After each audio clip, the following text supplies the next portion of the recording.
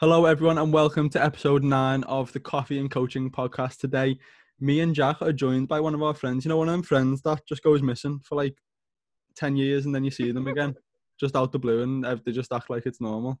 Well, that's what Lucy is to us. Nice to see you. Introduce yourself and explain what you do. Hi, I'm Lucy Brabham. I'm a female personal trainer based in Huyton at the moment. And I train men and women. Love it. It was the best introduction. Straight in there with the simple facts. You're sweet to the point. I am a personal trainer. I train both men and women. Done. We only see you, Lucy, like once every couple of months. So like you've got very good at just this happened, this happened, this happened, this happened, this happened. See you later. Catch you in 4 months. Well, yeah, I liked it. Okay, so I'm a female personal trainer who trains men and women to get sustainable results. I'm dead. Set me off now. I've got the giggles, man. So we asked you to put a couple of questions on your. First, I'd fucking hell. Coffees. Ooh, fuck. Get the coffee up. Yeah. Well, go on. Tell everyone. Admit, Lucy. Tell us what coffee you've got. I haven't got any coffee today, guys. It's Evolvic water. I had my pre-workout this morning. Do you ever feel like you're lying to people? Because like we brought this podcast out and we were like, yeah, every episode coffee and coaching. Talk about coffee. We named it Coffee and Coaching. There's a coffee mug on the logo. Guys, I do like coffee, but right now, you know what I mean? I've had the pre-workout, I've done the session, I'm ready to bring my body into a parasympathetic state. Oh, fair enough. There you go. Use the big word, so we'll let you off. I'm rocking a Starbucks thick grind in a, what do you call these? Is it a cafetiere? I think you can call it a French press or a cafetiere. French press. And I put a little bit of lactose-free milk in it as a little treat. Ooh. Love that. I'm 3 coffees deep this morning. Yeah. I've done a can of Monster. And I'm struggling to sit still in my chair. Yeah, this is mine and Jack's second podcast of the day. So we're just caffeinated to fuck and feeling a bit rowdy. I could do with a modafinil. Modafinil. That's the one. Can't get your words out now. This is going to be an interesting recording, this. Yeah, I'm going to have to spend about 10 hours editing it. Yeah. To make us sound like we're not imbeciles, just laughing the whole way through the front of it. Right. Okay. Let's start. Let's compose ourselves. Lucy, you were talking. I mean, you basically gave us a fantastic introduction of yourself. You're a female PT who trains men and women. What's it like to be a female training men? I'd say, in my opinion, it's quite fun. I wouldn't like to close myself off to the possibility of training the opposite sex just because of the opposite sex. I feel like as a female trainer, like there's nothing stopping me from getting a result with a male, just as in the same way that I'd get a result with a female. I think maybe males can kind of be put off coming to a female PT, but maybe that's because some female personal trainers do actually close themselves off to the possibility of training males. So I don't know whether that gives men a little bit more reluctance to come to a female PT like me. Definitely. I think the idea for a lot of men getting trained by a female is like the way society has conditioned us is that like men are the dominant ones, if that makes sense. So if you're being told what to do and the females in the position of power, it's a little bit emasculating. I feel like a lot of men would feel that way regardless of how good the coach is. It's just like if it's just a female telling me what to do, it's just I don't feel like a man. You know what I mean? Yeah, I'd say that I've had a few in the minority. Sorry, I'm gonna fix this door. Like I'm just gonna pause what I was saying and fucking put something on it because you have to edit this bit out because that is annoying and you're gonna hear it on the video. Don't edit that out. That stays. I'm not editing that. No, that stays. That's funny. Not edited But- that. Right, yeah. I think that maybe I've had a few male clients in the minority, like that I think feel a little bit emasculated by me. Which I is think normal the- because you're an absolute unit. You're bigger than them all. Yeah. I think that the You've way got better delts initially than me. yeah, well, thank you. I love a good delt. I think that maybe initially they kind of feel as though they're not going to get a good result with me because I am a female. So to cater to a male, I think in their mind is a little bit harder. But the truth of it is, if you're a good coach, you will be good at coaching anybody regardless. So especially if you're somebody who is obviously open to training both males and females, then you've got to ensure that you're equipped with the knowledge to deal with both male and female, as obviously they are slightly different. But yeah, I think that they get over that by session 2. It's not like you. Go on, Jack. Sorry. I think my favourite thing, we were saying this before we started recording, like, my favourite thing, I've watched it with you and I've watched it with Nat, who we've just had on the last episode, is like, I think not going to go down the whole feminist route of like all like hating Yeah. men, different topic, ignore that. However, let's empower women. Yeah, definitely. And the fact that there are men out there that feel uncomfortable getting trained by women and then are thrown into a situation where they're looking at a female coach going, what the fuck's this? There's no way this little girl could put me Yeah. through anything He challenging. sets in, Lucy's fucking screaming at them and they're thinking, oh my God, I can't finish this set. What the hell's going on? That gives me like a warm, fuzzy feeling inside to actually watch that happen. Like, Yeah. just an ego getting checked. I love an ego getting checked in the gym. Yeah. Anyway, regardless of the situation. I'd say that's why maybe training males as a female is rather fun, just because you can kind of see how far you can just push them until you just think, you know what, no, I'm done, till you get them to break. It's almost like it's almost like when I've watched you in sessions, it's like they're trying to prove that they can do anything that you ask them to, Yeah, but they can't. I definitely do think that that's the case, because I feel like lads will be all too happy to pick up the heavier dumbbells that are going to be like a personal best of theirs or whatever, picking them up confidence, they're going for it. And like, I think that's where egos get mainly checked. They think they can handle more weight than they can because they're a male. They think that they can do more sets than you could because you're a female. It's funny. That's probably like my favourite thing about training lads, and they actually get to see how far they truly can be pushed, because I feel like obviously they're putting that extra little bit of effort in to try and prove a point as well. Yeah, I think you get the chance to push males further because they feel like they've got more to prove to you. Yeah. If anything, obviously it's going to get them a great result because they're training harder, but if anything, they're going to find out pretty quickly and a lot quicker than normal that you trying to outprove your trainer because she's a female is only going to end badly for you. Yeah, literally agree with that statement.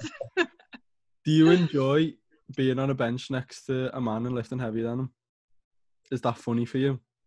Yeah. Yeah, I wouldn't say it's funny. I'd say because everybody's at their own place in their journey or whatever. You can't, like everyone says, you can't compare your chapter 1 to someone's chapter 20 or whatever.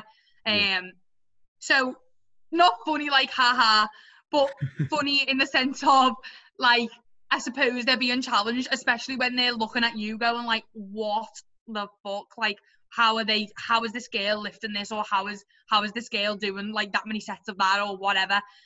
So I think like ego definitely gets checked in that sense, especially even if you just like, I've watched it happen in the gym before, even if it's just a female who's like deadlifting pretty heavy or whatever, like you get lads who are staring and going like, what on earth? But it's one of my favourite things, especially like because I've seen it firsthand with you, that you're not built for how strong you are. Like, you just, like a little male, little male in a female. The weights you can lift. Like, remember when I never used to like barbell hip thrust? Yeah, I was about to say that. Man, we used to start. We were training together. We started hip thrusting, and I think I could do like just over 100. You could, at the time, it was new, obviously, so we were weak at it. You could do like 140, and then we were like, yo, Luce, what do you hip thrust? And we were like, and you went 150 or 160, and we were like...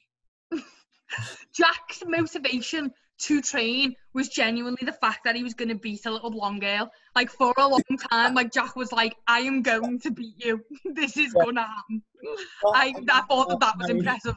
My main competition at one point in time was a 60 kilo, like 5'4" blonde female. 5'6". But yeah, you were 2 inches off. But yeah, you were wiping the floor with me, and I'm not afraid to admit that. Hilarious. Strong AF. Strong AF, man. I think that maybe that's why I enjoy training with lads as well. Like, I have a lot of male friends in this industry. I have some female friends too, but I'd say that I tend to gravitate towards more males in this industry because I feel like it's go hard or go home. Not that I'm saying that females don't tend to do that, but I think that the fitness route that society kind of ingrains upon females is that it's all high rep, banded glute work, and I think that like that's kind of a bit disillusioning for a female in fitness because it's kind of, and it's confusing. It's confusing for the beginner because like they're looking at that kind of content and thinking that that's the only thing that they can do. So you find that a lot of females, not all, definitely not saying all, there's a lot of hardcore females that I know as well, but I've witnessed it time and time again with beginners. They'll think that high rep work and banded glute stuff is the only way that they're ever going to get a result. Like, and they won't push themselves to that like dark place when you're training heavy. Whereas I feel like lads are all too ready to jump into that dark place, especially if they're experienced with training. They're all too ready to jump into that dark place, and they're all too ready to push you to that dark place as well, especially if they know that like a female enjoys training heavy. I feel like it's encouraging to train with like-minded people. I think one thing that sets you apart from a lot of female trainers that we know is that if someone is going to come and train with you, they need to be ready to go hard. Like, yeah, there's not going to be any jumping around, flapping your arms about stuff. Like, if you're hiring Lucy Brown as a coach, then you need to know you're going to be working hard. Like, yeah, I'm not really, not to say that it's a bad thing again, but just for me personally, I'm not really too much of like a hit girl, or even with clients. Like, obviously right now I know that people have kind of gotten into the whole home workout schedule of like doing a hit in the morning or following the live workout, and I think that it's all good, and I think that the information out there, or most of it anyway, the bulk of it is good info. It's good, it gets everybody involved. The hit workouts and stuff are brilliant, especially if you enjoy that kind of training. But I don't really enjoy that kind of training myself, and I don't really have that many clients who come to me looking for that kind of training. I'm more about like resistance training and then cardio when necessary. If you want to do a hit workout twice a week or whatever, fantastic, it'll aid in your goal, and you can do that at home on your own for 15 minutes. I don't really feel like it's something that needs particular coaching. I feel like when you're resistance training and lifting heavier, and like with compound movements, like, you know, your deadlift especially, deadlift, squat, bench, things like that are hard to kind of get to grips with, especially if you're a beginner. So I feel like those things need that extra attention and that extra coaching, and that's the kind of stuff that I prefer to focus on in my sessions, rather than the things that I know that a client could do at home. And if they can't do it at home, I'll show them how to do it at home. Like, I don't feel like that needs like me stood next to them and showing them how to do a burpee. You did a post about that, Jack, didn't you? Like, yeah, I was literally. Why are you employing a personal trainer to stand next to you on the treadmill? What do you do? You are so far the opposite direction of a coach that's going to tell you to get on the treadmill and talk about your day for 15 minutes while you stand there. Like, Yeah. Yeah, there's we're not more effective things that you could be doing with that time. Because so if your client wants to get on the treadmill for 10 minutes to like, you know, like limber up the body or whatever it is that they think that they're doing by getting on the treadmill and walking for 10 minutes, then fantastic. But tell them to come to the session 10 minutes early so that they can get that part of their session finished, boxed off, and then by the time that they're in with you, you're focusing on the important stuff. And not, you know, not to say that asking your clients about their day isn't important, but you can do that while you're getting down to business. Like, it doesn't need to be you stood there staring at them for 15 minutes of the 45-minute session and then they end up with 30 minutes of any kind of quality coaching. And to be honest, probably even less, because obviously you're going to have breaks in between sets, your client's going to want to rehydrate, whatever it is. So really and truly, you're probably going to end up with like 20-25 minutes of true quality coaching if you're spending 15 minutes on the treadmill. Exactly. The time that the client is paying for has got to be as efficient as possible. Yeah. Can't be sat there just taking the piss. I think what would be a good thing to touch upon in a little bit is myth busting, why the fuck people shouldn't be doing crab walks with bands around the fucking knees. But first, should we outline what the sort of the basic, going back to what you said at the start, like men don't think that you'll be able to train them because you're a female. In general, like, are there, like, let's talk about the differences between that you see between training men and females. Like, what do you do anything differently when you're programming for them? Do you see different issues consistently pop up with your females versus your male clients? So I'd say obviously the main difference between men and women is, like, women obviously have a period and a menstrual cycle that goes with it. So at certain times within the month, like, there are certain times when cravings will spike, like the want to eat more is there, and maybe the weight gain as well. Not to say that it's necessarily weight gain, it's most likely water weight, but you see a lot more fluctuation with females, I'd say. So when programming, you have to just kind of take into account that, like, you know, every week you aren't going to see a massive drop. Like, some weeks maybe it'll go up, but that's down to, if the client is following the program closely, that is mostly down to hormones.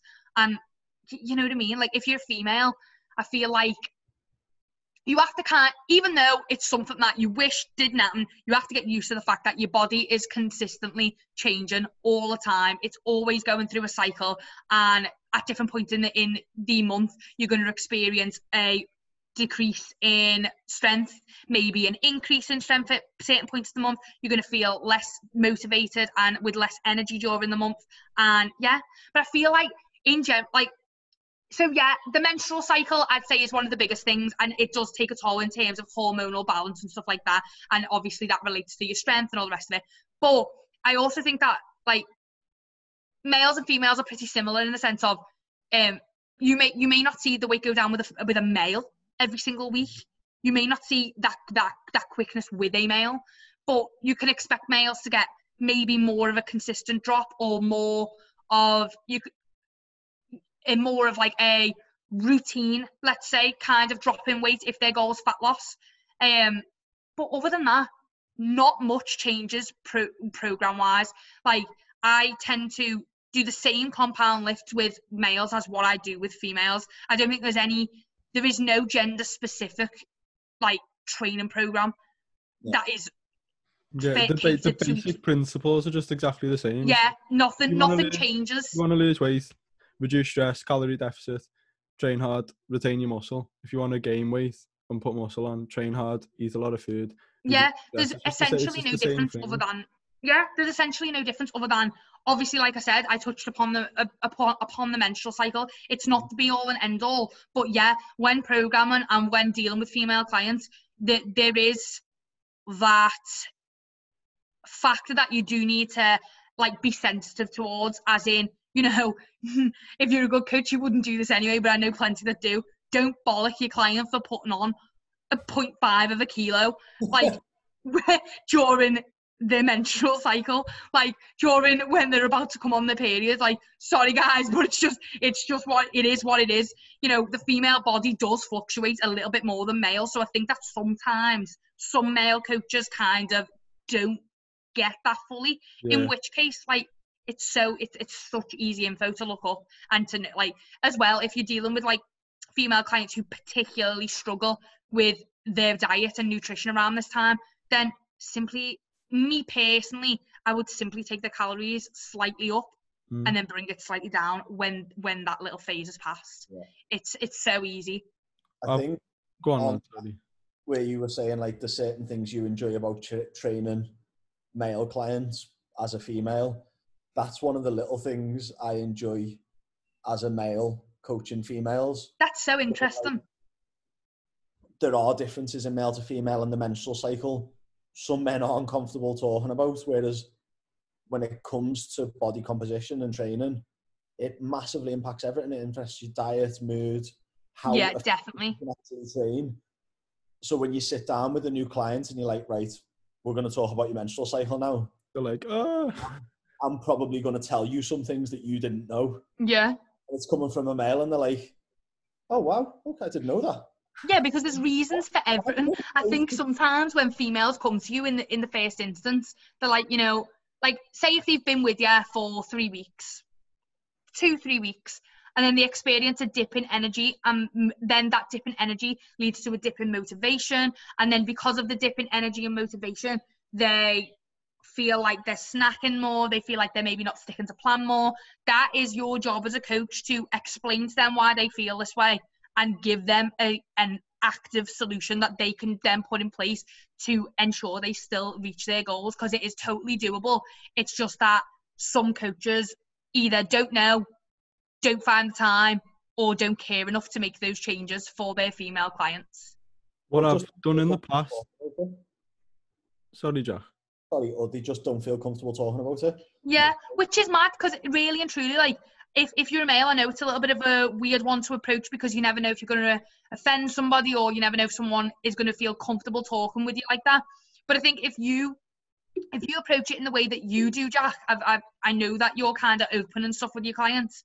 If you approach it in just a really casual way and explain to them the kind of the outline of what the menstrual cycle means for a woman who's trying to lose weight, let's say, I feel like women are much more open to talking to their male trainer about it once they've brought the subject up and kind of said, well, actually, maybe this is why your mood's feeling a bit low, maybe this is why you're feeling a bit demotivated. I think that it's much easier if you just approach the situation really casually and scientifically. It's just a scientific process of the body. It's nothing to be ashamed of. I read a paper once, and it was talking about how certain, obviously when your hunger goes up, depending on what time of the month it is, it translates to about a desire to eat about 200 extra calories a day, but then people actually end up eating like 600-700 calories on top of what they normally would. But if you can, like, if they're in a dieting phase, that is, so if you, and they're restricting themselves, if, like, what I've found works like ridiculously well pretty much every single time I've put it in place, just 200 extra calories of fruit, specifically fruit. And I got it from James Smith. Literally, it's like fruit, like you're craving like high calorie things, and fruit is essentially sugar, so it has the same neurochemical response as eating sweets would do, effectively. So it's like, if you're craving loads of food, if you just implement, instead of saying, right, say your calories are 1500 throughout the month, instead of keeping on that and trying to grit your teeth and go through that whilst you're going through this period of extra hunger, like, actually just put your calories up by 200 and get it all from fruit. Yeah. And then now you're not going to go and fuck your diet up over that 1 week. I think that a lot of clients and trainers are scared to up the calorie count of a female client, because it's like, oh God, well, what if they don't get that 8-week transformation that they're after, or what? It's not really. That's where it's our job as a coach to understand that, yes, it is about getting a result for the client. Of course it is. That's why they're paying us. But it is also about education and educating them on the reasons why we are doing these things. 200 calorie bump is right for that client at that time, then you as a coach have to explain to that client that that is exactly why we're doing it and it's going to benefit you in the long run. Otherwise, you know, we're giving you 200 extra calories, you're going to end up eating the 600 anyway. Yeah. So do what we say. You'll probably stay in your calorie deficit and you'll probably still see the results that you were after. You're just being a lot kinder to yourself about it and not being as hard on yourself. You're simply making the changes that you need in accordance with the cycle. Exactly. I had this conversation yesterday with someone. Again, just one of these calls that I've mentioned before where I'll just literally book a call in with someone and chat to them for like an hour. Yeah. For some help. And main issue was if she just diets, she can lose weight.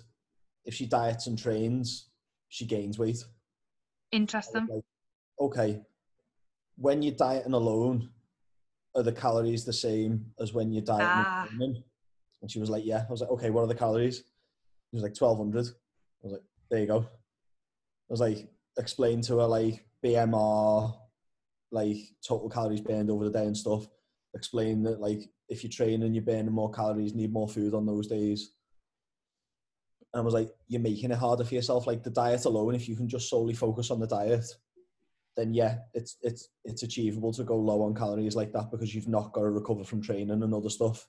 Yeah. But if you're training, you're going to need more food. You're going to feel more hungry. So you end up overeating because your calories are low and you can't stick to it.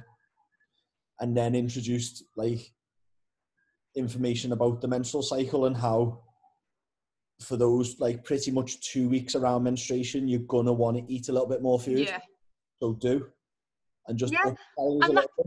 Yeah, and that's not you. That's not you as a coach giving somebody free rein to go and eat whatever they want. This is you making simple, like, tweaks to somebody's everyday diet that are going to benefit them in the long run and still get them a result.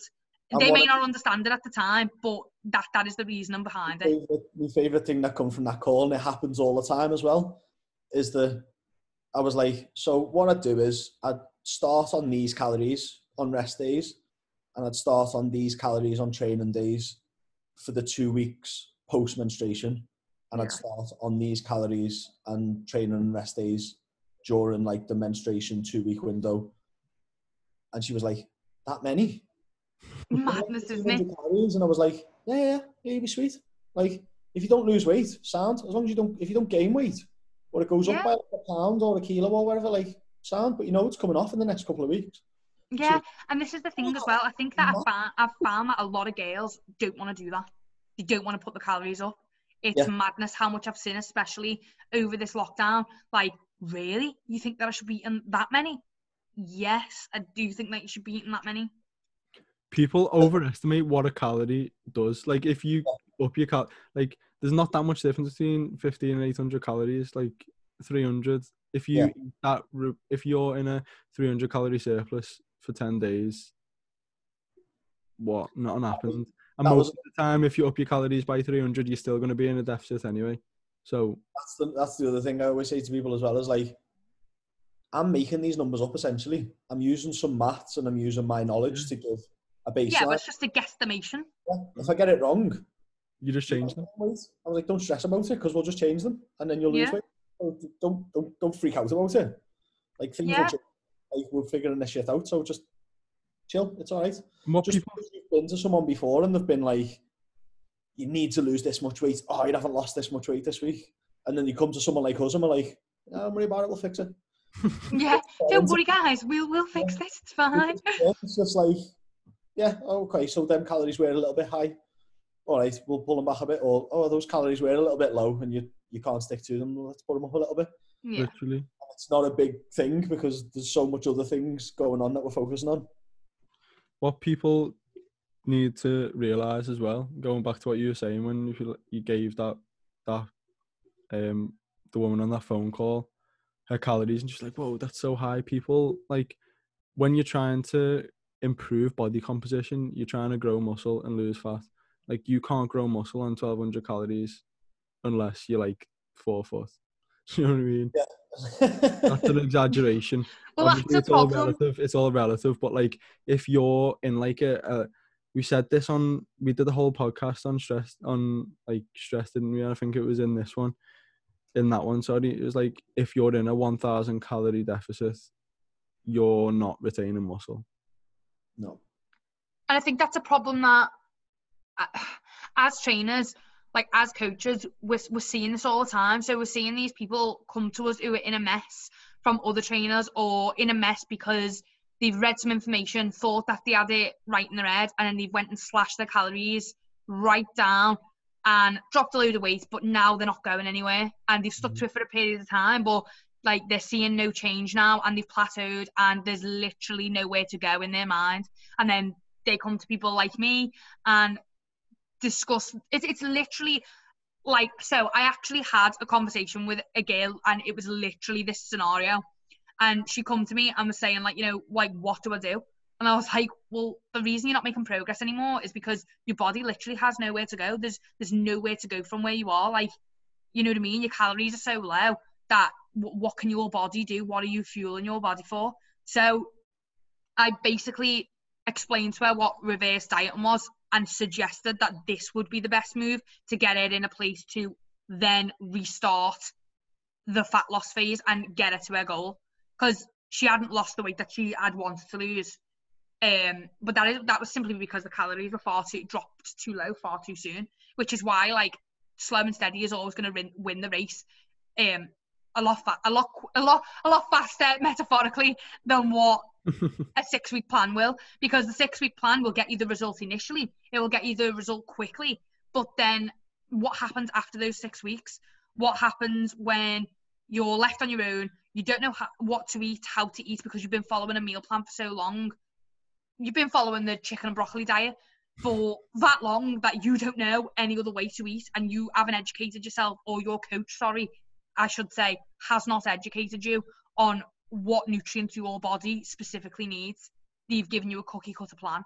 And so that is the problem that I'm seeing consistently throughout this industry. This is probably the thing that I get the most DMs about. And it's literally like, oh my God, like, what the hell do I do? I'm eating 1,200 calories. Like, I don't eat that much. Like, how come I am not losing weight? And there is a simple answer. You have been in a calorie deficit for too long, probably. You have exhausted your calorie deficit down to the ground, and now no results are coming your way because there's nowhere to physically go. And you're probably still not going to achieve the physique that you want, because you're not going to be able to build any muscle, as Isaac was saying before. So you'll kind of still be left with the same frame, just smaller. It's important to mention on that one as well, like we've spoke about this before, me and Isaac have had like discussions on this as well. When you reach like that low calorie point that you've got clients on, and they're like, I'm on 1,100 calories and I'm not losing weight, I'm definitely not going to go up to 1,800, because then I'll gain weight. And what we know is going on, and what it's hard to explain to them, is that we know you're not eating 1,100 calories. Yeah. Like, scientifically, if you were strictly sticking to 1,100 calories, chances are you would be losing weight. Yeah. Because it's so difficult to stay that restricted for so long. You're cheating the diet. To 1,100 calories, and then on Saturday or Sunday or Wednesday afternoon, something high calorie goes in that blows that 1,100 calories out the window that they're not even registering. Because they're just probably as well disappointed in going over 1,100 calories. But then if they were to actually log all of the 1,800 calories, it would probably be less calories than what they are consuming now when they're trying and failing at sticking to 1,100. Yeah, and let's be honest, if you are in such low calories, and bearing in mind, we're talking about Gen Pop clients here, we're not talking about like prep clients or anything like that. If your calories are that low, it is not sustainable. There is no way that you're going to continue to eat 1,100 calories for the rest of your existence. Like, and to be honest, why would you want to? What a sad existence that would be. Miserable. Yeah, and the thing is, you should be kind of, I think what we all kind of do as coaches is look to make the results as sustainable as possible for the client and as enjoyable as possible, because I literally did a post about this today on Instagram, and it was just like, why are you, okay, so like, I hate the word diet, but let's use it. So you are dieting to reach a particular goal, the goal here being fat loss. Why make it more miserable and harder than it needs to be? Why not just allow your coach or employ a coach to teach you those qualities, those like little knowledge bombs about your nutrition, and maybe you're somebody who needs a bit more hands-on guidance. So maybe you need a coach who is going to provide you with your calories, your macros, and then maybe some recipe ideas. Maybe that's the problem. But I think that when we're taking on clients, a lot of us will have seen clients come to you being like, can you just give me a meal plan? Can you provide me with a meal plan? No, I can't, because that is not teaching you anything about food. It's not teaching you anything about what you're consuming. It's not teaching you about protein. It's not teaching you the fundamentals of nutrition and why you are consuming the things that you're consuming. So, like, looking for a cookie cutter meal plan and expecting like it to just work, and it's 1,100 calories. So of course it'll work for what? For 2 months. Let me ask you this one. You've probably, I've had it, so I'm sure you've had it, is when a client's come to you and they want a meal plan, and like there's a time and a place for a meal plan. Yeah. With education. But when a client comes to you, ask for a meal plan, and they go, oh no, I don't want that. I just need a meal plan. And yeah, in your head you're going, you don't just need a meal plan. You need the whole knowledge. You need it all. To move you the fuck away from a meal plan, because just the simple fact that you feel like you need a meal plan to lose weight signifies how much you don't just need a meal plan. Yeah, because I don't think there's anything wrong with initially giving the client so maybe they've never trained with a personal trainer before. Maybe they're coming from a place of never having dieted before, whatever it is. Maybe they're a complete novice to fitness, and giving them some ideas of what they can eat and stuff like that is fine. But I think that sometimes these meal plans are given out and clients are expected to follow them to the letter. And the truth is, we know that doesn't happen. We know that clients don't do that. They will tell you that they've ate what they've ate on the plan, and really, like, they've ate that and then some. What's the point in giving them this miserable meal plan that, like, is chicken and broccoli forever? And, like, and they're not enjoying it. They're actually hating it. There's no enjoyability about it, because I feel like that kind of sucks the whole life out of it. You should be enjoying the process. I say enjoying loosely because obviously it's like it's graft, but you should be enjoying it as much as possible. Yeah, like if people who just eat chicken and broccoli first, like that diet, you're not getting the nutrients that your body needs. If you're eating the same vegetable repeatedly and the same meat repeatedly. No. Let's take chicken and broccoli. You're getting no iron. You're getting very little iron in your diet from eat some red meat, you dickhead.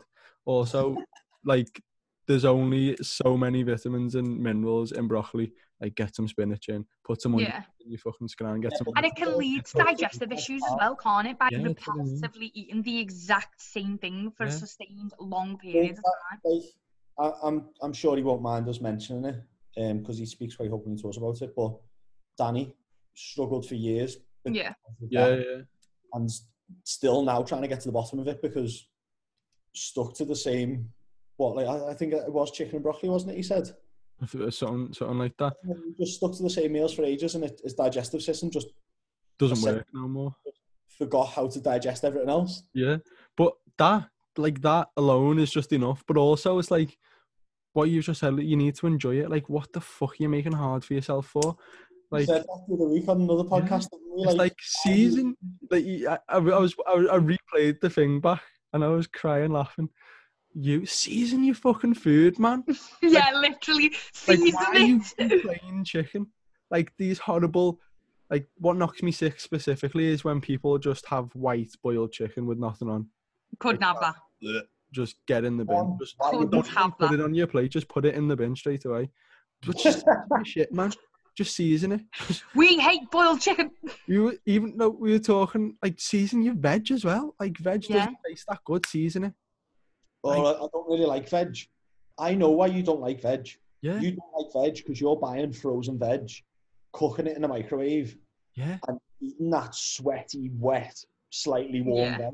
Yeah, like like a lot of my friends, I've got a good 4 or 5 friends who don't eat vegetables. And it's like, I know why you don't eat vegetables, because I've been at your house when I was a child for dinner, and I've seen what gets put on your plate. It's not. I've seen them nasty arse over. It's not real veg, hun. Vegetables getting put on your plate. Roast a vegetable. No, but like, even the thing is that there's so many things that you can do. And I know, listen, like, I know like maybe a handful of people who will say like, oh yeah, like I love this particular veg. Like, I'm not like the most huge fan of vegetables. I eat them because I'm an adult. Yeah. I'm an adult and I've got goals and in order to be a healthy human being, you have to have these nutrients, and the way you're going to get them is from your vegetables. Yeah. So eat them and do what you need to do to eat them. If you need to put some skinny sauce on it, put some skinny sauce on it. Like, you do what you need to do. Yeah. Like what were you talking about? Salt and pepper broccoli in the other podcast, Jack? Yeah. Like, that's fucking unreal. Yeah, I salt and pepper everything.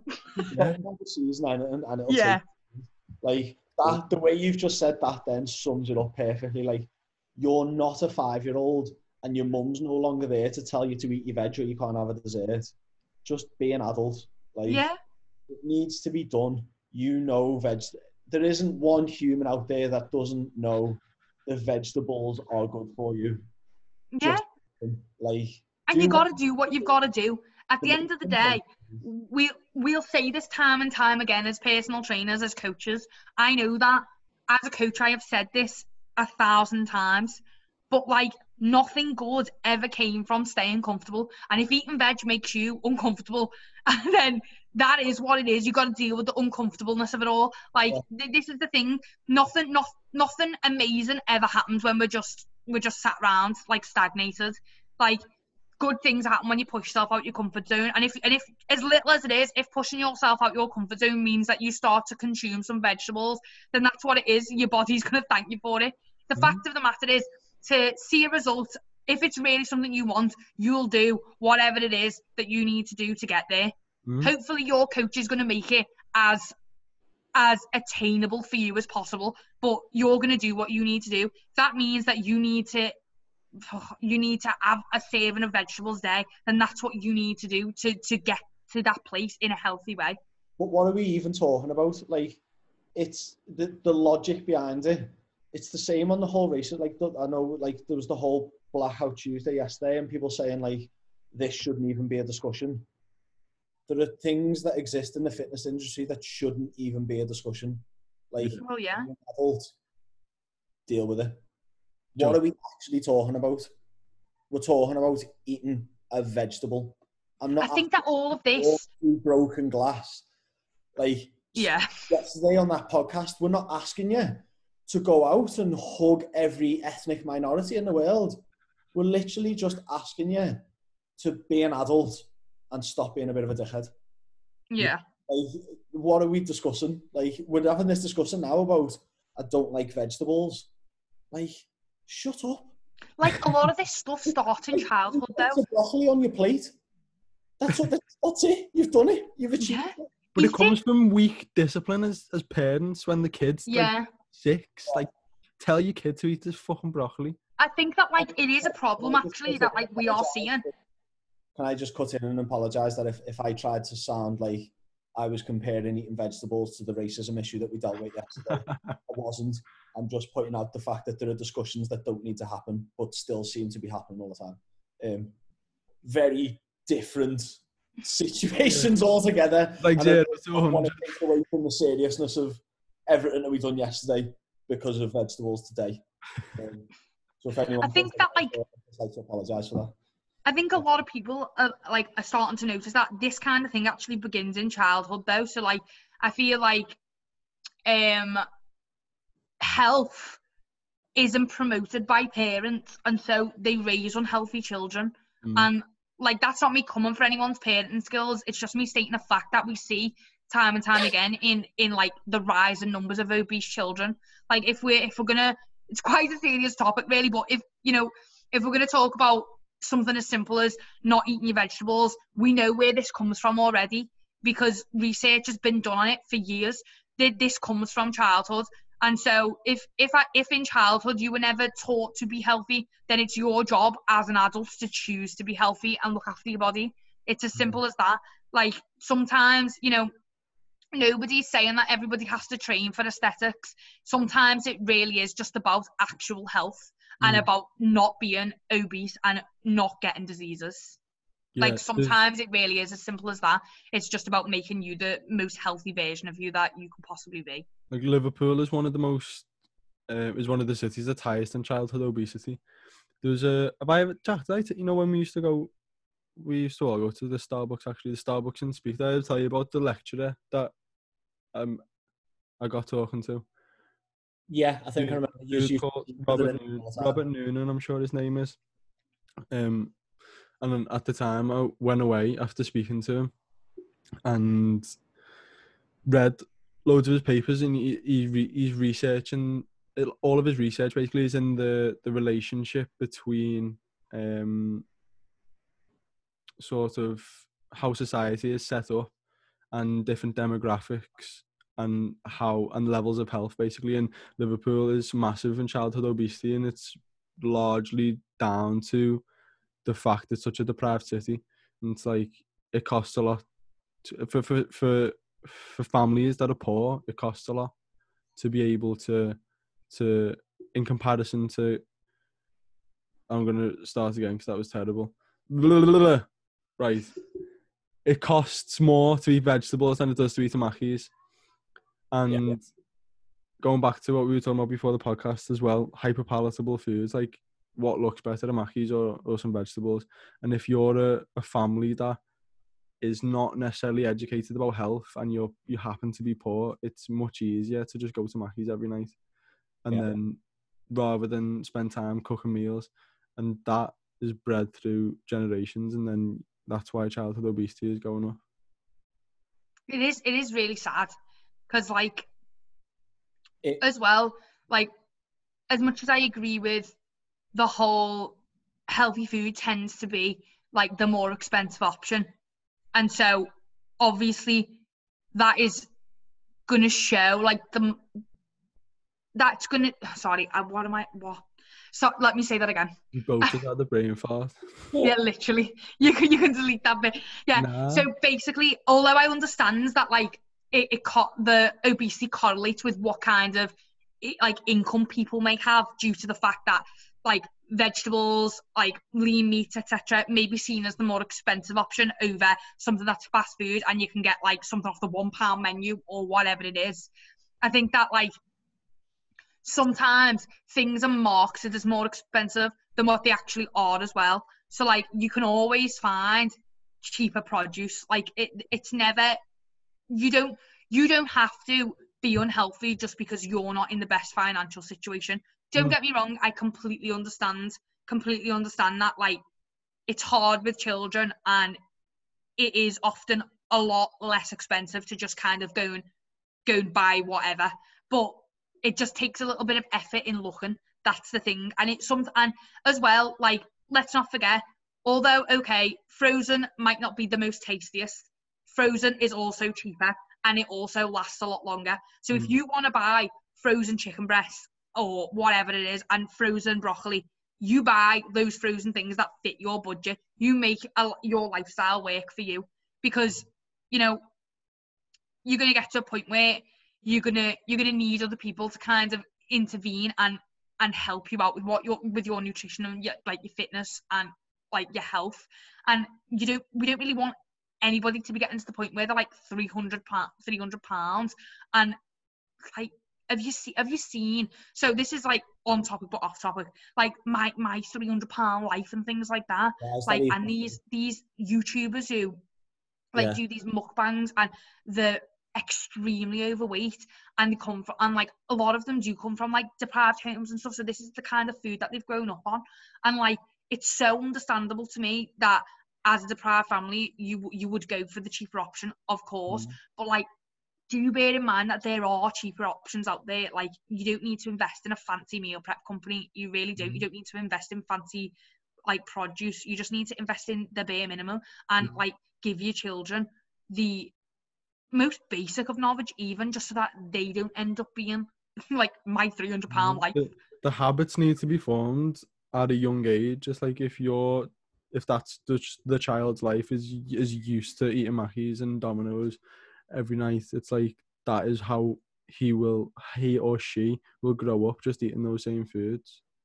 And as well, this is why we see like so many people who are overweight or are unhappy with their body or whatever it is, because these people often come to us wanting this quick fix. But the reason why we tell them that like a longer, more sustainable approach is more necessary than this quick fix is because it takes so much time to unlearn those bad habits that you already have, especially if they're ingrained from childhood.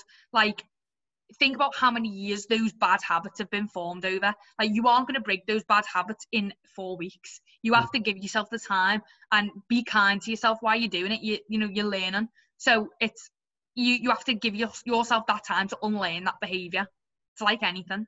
We live in a society of now. I was speaking to Adam Martin about this the other day, and you see it impact, especially in our job, you see it impact every factor in what we do, of when you have someone come up to you.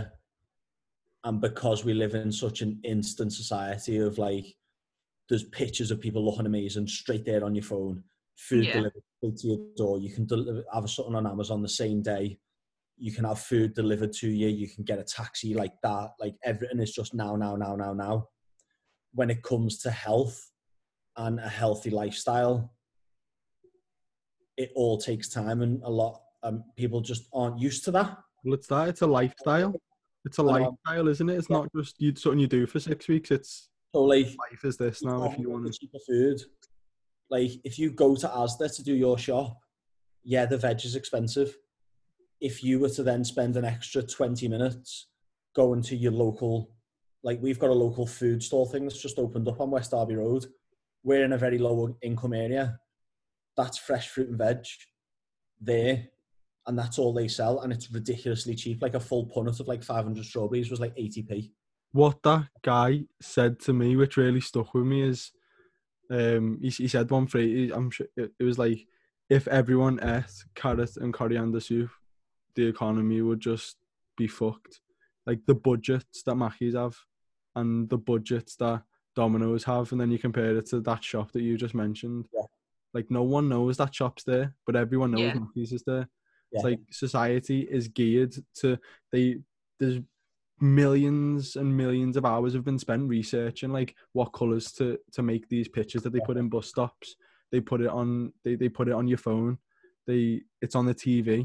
And make no mistake about the way that a supermarket's set up either. Like, you know that around the edges, that's the bad stuff. The bad stuff. Sorry, I'm doing that little air quotation thing with my hands. You're not going to see this, but that's what I'm doing.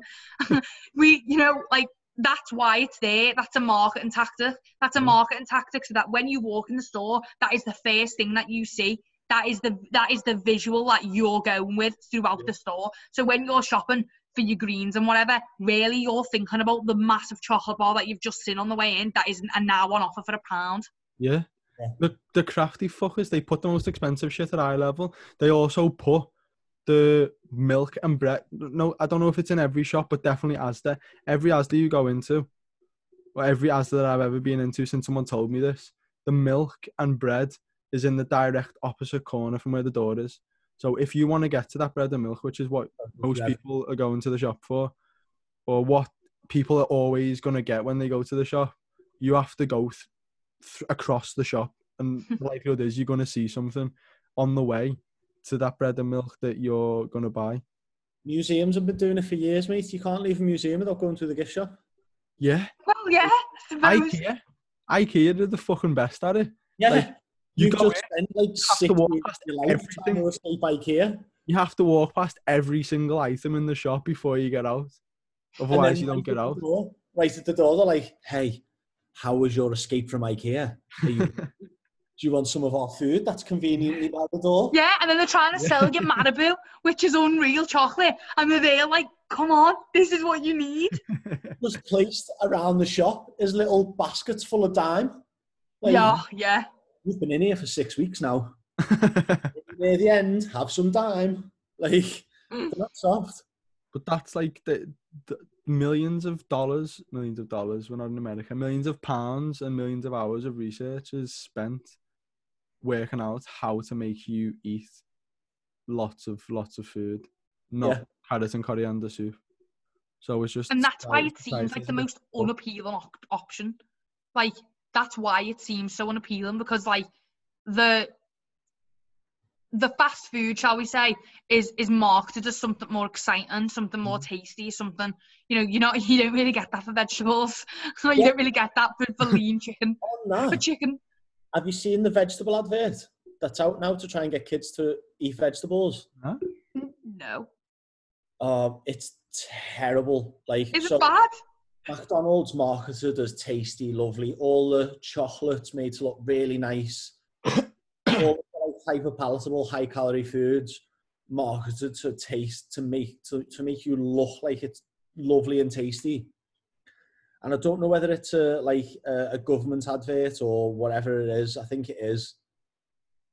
The advert is fight back against vegetables, and the advert's depicting these monsters, little monster vegetables coming, and the kids have to eat them to like get rid of them because they're monsters. Like, we're trying to encourage them to eat them, and you're showing the broccoli as a bad guy. Like, you're showing the broccoli as a monster here. Yeah. What the fuck? Whatever it's just a warped message of, we're trying to get kids to eat vegetables. We're trying to look good by telling kids to eat vegetables, but we don't want to make them too tasty because McDonald's. Like, and that's not anyone saying, like, don't have a McDonald's, by the way. This isn't anyone saying, don't you ever dare have a fast food all we're like, saying is don't nail it every night. Yeah, like, it's just about, it's you know what, I say this literally all the time, but consistency is key, and it's what you do consistently that determines your results, not what you do on a one-off. So if you have a one-off meal every now and then that is some kind of fast food, like, okay, like, don't sweat the small stuff. Like, what you do consistently will override what you do every once in a while. But if you're the kind of person that is consistently nailing burgers every single day, like, the fact of the matter is your good eating and good training sessions and all that are in the minority. They're not the consistency. The consistency is your bad nutrition. So that's not a one-off. Like, that's the thing that I think people need to get to grips with. No one's saying don't eat these things, although I know that we have been kind of saying about moving away from eating that stuff. But we're saying reduce your intake of that stuff. Look at other things, like, you don't need to buy the best of everything. It just needs to be sufficient. I think people need educating. Like, yesterday when we were talking about the podcast about racism, people need to be fucking educated. But in the same way, again, not comparing racism to eating vegetables like Jack just did. But throw me under the we'll bus. cut that out. Like, people need to know that they need to eat vegetables. Like, people don't think they do. Like, people aren't aware of how important vegetables are, and so it's like, I forgot what I'm saying. I'm gonna cut this out. No, leave it, because I know what you're saying. Like, so I cut veg out for people. Don't understand the importance of actually eating vegetables. They just get hammered with eat veg, it's good, but they don't understand what's actually going on inside and how good it actually is. Like, You jogged me memory, lad. Nice one. I pulled some veg out just because I was really busy and like just was eating on the go in between having like a busy couple of days. It was like 4 days. My digestion went out the window. Like, went out the window, and that was 4 days because my digestion is so used to having those nutrients in there that it fucking threw a hissy fit when they weren't there. And the thing is, the reason that we tell you to do this kind of thing, everything that we tell you to do as a reasoning behind it, it's not just like throwaway comments like eat your veg. Like Jack was saying, like, that threw his digestion off completely. Because digestion is thrown off completely, that can like put your body into a state of stress. So it adds more stresses. So that then recovery is harder. Like, training becomes a bit more of a chore because your body's not recovering quick enough to then train again. Like, it just leads to a whole list of problems. Even outside of training, it's like every single process that happens in your body is controlled by the vitamins and minerals. Like, everything, every enzyme that does a job in your body has been created and is most likely got some sort of vitamin attached to it that gives it a shape so that it can work.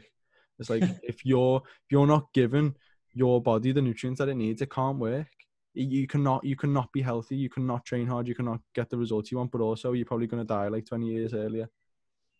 So, what I was going to say, which you reminded me of, is I was watching Jamie Oliver the other day. How hilarious! Big J. How hilarious is it? He's just trying to get kids to eat healthy, and everyone hates him. Oh, Everyone.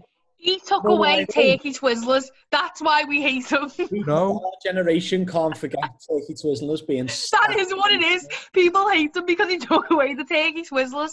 This Like, guy, give it a rest. the guy literally tried to make kids be a bit healthier, but took away Turkey Twizzlers, right? And it's impacted this generation so much that his Liverpool restaurant went under. The whole restaurant chain, I think, went under.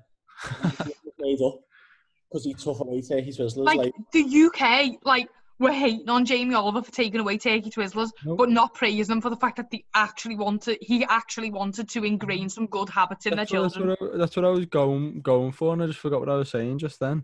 It's like, people need to be educated. Like, this man is trying to extend your child's lives and give them a better quality of life. The issue And, is... like, he did something with school dinners, didn't he? And there was like reports in the news of like mums coming up to the school gate with like Mackies and that. Like, nah. The issue I think with Jamie is he's hard to like Yeah, he's a bit of a bellend, isn't he? as a person, and also you don't fix a problem by just snatching away the issue.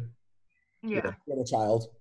Like, if you want a kid to eat healthily, you don't try beginning that process while they're holding an ice cream. Yeah, it's like what we do with clients as well. It's the same thing. Yeah. Like, if a client really, really loves biscuits, they can have biscuits. You don't take biscuits. No, you're not allowed to eat biscuits, otherwise you'll be fat forever. It just reduces adherence to the programme. And also, like, you've got like Caribbean, from like Caribbean descent, aren't you? Yeah.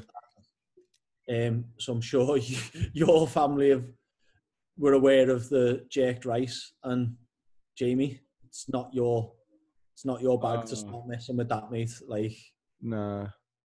Do you know what's hilarious on that topic? The funniest, just not to sound that this could be a little bit anti-racist. When English people or people of non-African or Caribbean descent try and cook African or Caribbean food, it's hilarious. It's just so funny. It's like, one time I went to a pub and there was jerk chicken with rice and peas. If anyone knows what rice and peas is, it's not actual peas. It's like rice with kidney beans in. And it was genuinely just a plate of rice with like garden peas in. And I remember I ordered it and I was just in tears on the floor, crying, laughing. Because that's like... But again, like, I think it's a really British thing that, like, we like to try and be, like, as a whole, we like to try and be inclusive of other cultures. Yeah. But we think, like, by making a really bad attempt at, like, jerk chicken and rice and peas, we're, like, so culturally aware. Like, that's going to be so appealing, the bad version of the food. We love a curry because, like, Indian people moved to the UK and brought curry with them, but the curry that they make in the UK is not an Indian curry, and it's so far away from it. But we're like, oh, we love an Indian curry, but it's like that isn't, mate. Like, that's our curry. That's an English curry. Like, that was made for our simple little palates. Like, it's funny, isn't it? I love that about food. Like, I seen someone posting, it was just a completely off topic. I seen someone posting, they went to Italy and they were looking for Italian food like you'd find in what we call like Frankie and Benny's. They were like, I don't want none of this fancy stuff that they've got in Italy. I just want some of the stuff like you get in Frankie and Benny's. Does anyone know where to get any in Rome? Oh, fucking hell. Mate, you're in the home. You're in Rome. You're in Italy. Like, it's about as Italian as cooking can get. Like, if you're struggling to find an Italian dish in Italy, there's a problem. Like, I'd be worried if you were going to Italy and getting some Frankie and Benny's level Italian food. Do you know what I mean? I said to you before, when I went to Naples, that pizza, it's not even remotely similar. Like, it's genuinely like another level. Like, I've got a picture of it on my phone. It just looks shit. Like, it looks terrible. Like, it's just like a piece of bread with some tomato sauce on and like 4 dots of mozzarella. I literally put it in my mouth and I was like, this is the greatest thing I've ever tasted. Like, not even up for debate. I've never tasted anything as good as this. And it's just bread, tomato sauce, and some mozzarella cheese. But it's just like the way they do it. I don't know what it is. It's just, and it's like we've tried to take pizza, and now we've got Domino's and like Papa John's and that, which is nice, but it's not. It's just never the same. Same, no, is it? We always, I think, again, a very British thing that we take ideas, rob them, and then make a really terrible attempt at it and be like, no, that's it. We've got it right. That's what it's always tasted That's like. a really good metaphor for what America did. We took that land and was like, no, this is it. This is ours. This is ours. What people that were here? Don't you know? No, America. Like, what? We did it better than they did. What? We're on about pizza. This is pizza meat. That's what. Tikka masala, curry meat. Curry is tikka masala. Put cream. Yeah. No. I love how this conversation has gone from what's it like to be a female PT to tikka masala. This is my favourite thing about these podcasts, is that we're all over the place. Lucy, I want to ask you about Adele and her weight loss, because you put an extremely passionate IGTV on the other day and it was amazing. I did. Yeah. I seen that like quite a lot of people on social media were coming for Adele really badly. I'm really sorry, guys, before you get into this is like a dead interesting topic. I'm actually going to have to jump off the podcast today. I've got some stuff booked in with clients and some other things going on. Thank you all for joining us. Please stay, listen to the end, listen to what Lucy's going to say about the podcast. But I'm going to have to go. So thank you all very much, and I'll catch you on the next episode. In a bit, lad.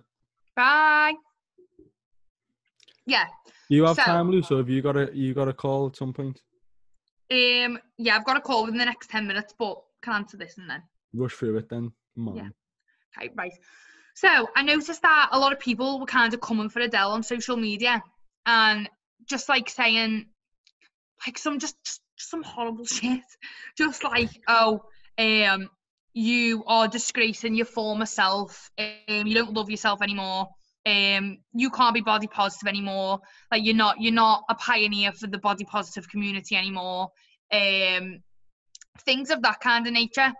And I just think that nobody really has got the right to state what is right for somebody else. I can see where maybe loved ones of people may step in when someone is particularly over or underweight, and it's like a life-saving kind of thing. I can see why people may comment on that, but I can't see why people have got such an issue with people losing a healthy amount of weight or gaining a healthy amount of weight. I don't understand.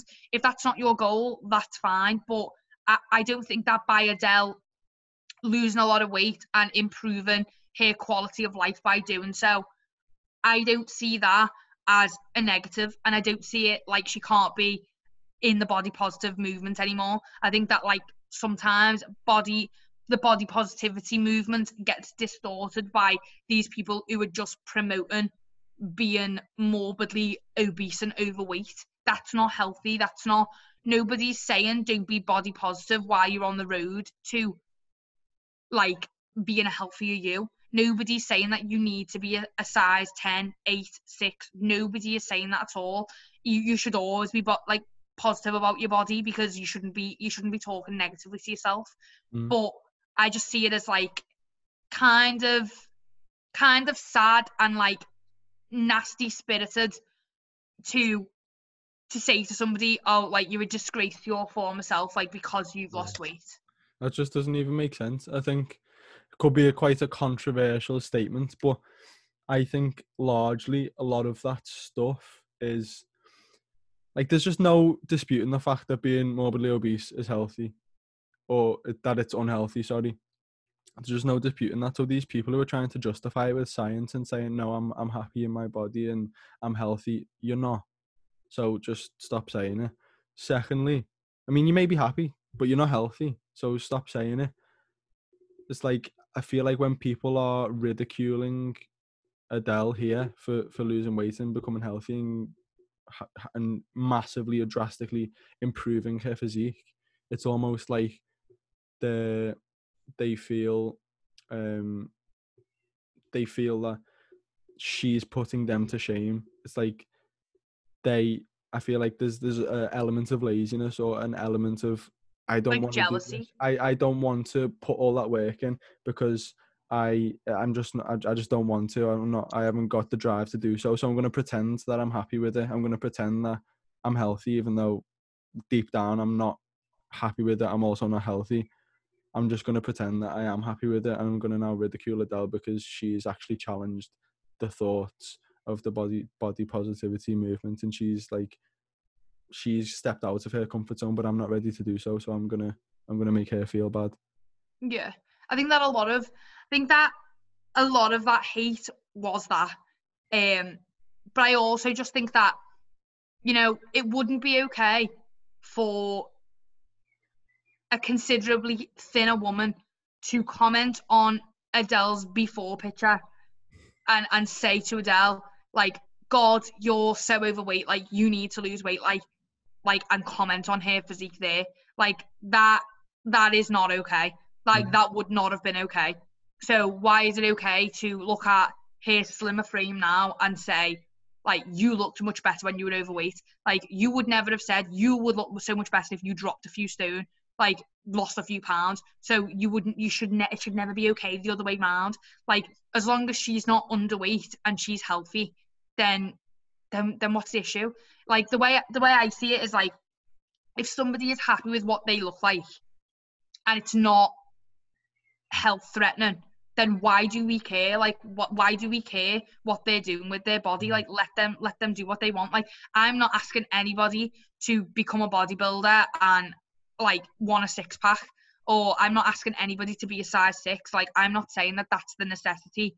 What I'm saying is, like, if you're carrying a little bit of extra weight and you're happy and you're a healthy person, like, you don't have any ailments, etc., like more power to you. Like, you do what you feel is making you happy, and if you're happy with that physique, then that is perfectly fine, and I genuinely don't see an issue with that.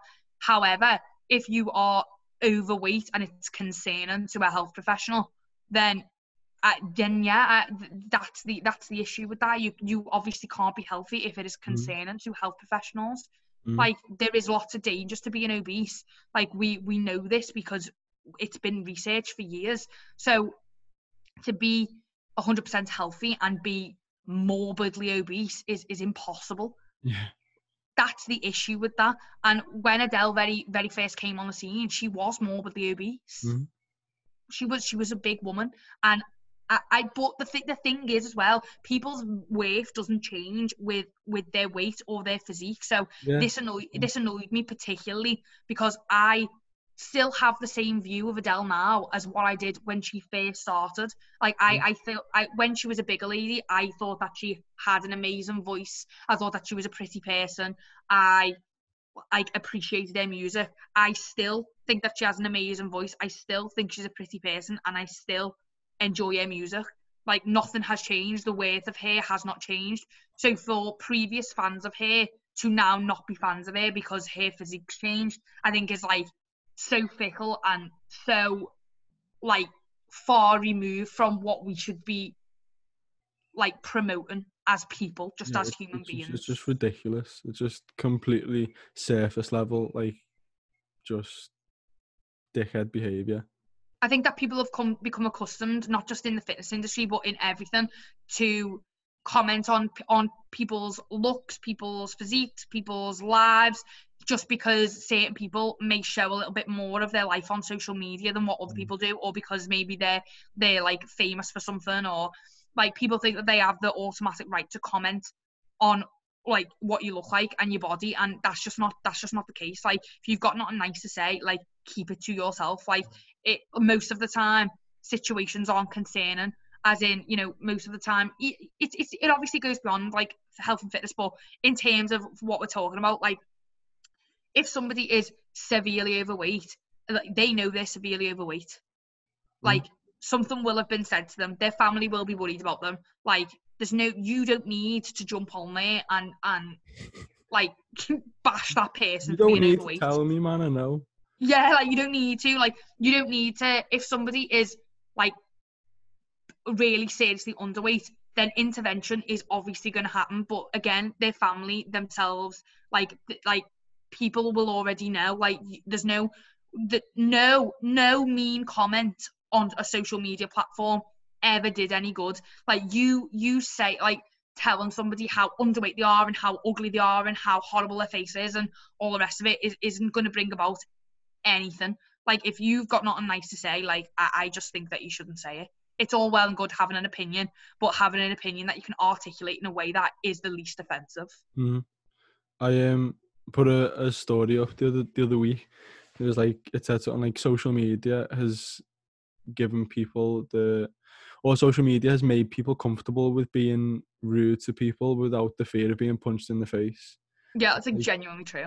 Half the shit, no, in fact, like 99% of the shit, of the negative stuff on Instagram or on any social media platform, no one would say that to the person's face. Because it gets spotted rather than the nose. It's not only that, but it would be the embarrassment of like just to be so rude to someone's face. Yeah, like the embarrassment of being that rude, like to somebody's face. Well, but for some reason, people think they can do it over a screen. It's because it's not actual person contact. Like they don't know this person. Like you've never met them, but they're leaving you a hate comment. Like leaving a hate comment for why? For what? Like if that is what you are spending all of your time doing, then I hate to tell you, but there is something wrong within yourself. I said this in the video and I'll say it on here. Like there's something wrong within you that you need to fix if you feel like you need to comment negatively on other people all of the time. They're just projecting hate that they feel for themselves onto other people. Most of the things that you're insecure about yourself, you hate about other people. Yeah, and there's no, for example, with the Adele thing, like you were saying before, I think a lot of the problem with that is like, you know, oh God, she's changed herself, so I can no longer relate to this individual because I'm bigger than her, or I'm an overweight woman, and I related to Adele so much because she was also overweight, and now those people who related to her so much feel like they can't relate to her anymore, and they haven't got the same kind of identities. And I think that's the problem. People relate themselves too much to other people and get like emotionally attached to the things that they do. Like, don't let yourself be emotionally attached to whether or not Adele loses or gains weight. It has no effect on you whatsoever, and it should be about you and what you want for your own body and like the way that you feel comfortable. And like if you feel comfortable carrying a little bit of extra weight, then that's the way you feel comfortable. If you feel comfortable being a little bit leaner, then that's the way you feel comfortable. Everyone can do whatever the fuck they want with their own bodies. I seen my dad sent me this picture the other day, and it was like it's a little bit hippie, like the sickest phrase I've ever heard. It said something. It said earth suits, so it's like to me, in the way I feel about spirituality and the world and religion and everything, I feel like we all have something within us. I'm not going to start going on about souls and shit, but regardless of whatever it is, our bodies are earth suits, and that it's a way for our souls or our beings to manifest themselves in this world so that we can do things. And it's like, you can do what the fuck you want with your body. Like, I think that's a pretty amazing way of looking at it. Yeah. But it's such a sick phrase, earth suits. I'm going to make my earth suit dead lean. I've got my earth suit on. I've got my earth suit on. I'm going to make it dead brown and dead lean. Dead brown and dead lean. Love that. Right. I know you've got a call now, Lou, so we'll end it there. Thank you so much for coming on. Thank you for having me. I will see you in the next 10 years at some point. Yes, we will. We'll have to organise something when all this madness is over. Yeah. Speak to you soon. See you in the next episode, Bye. everyone.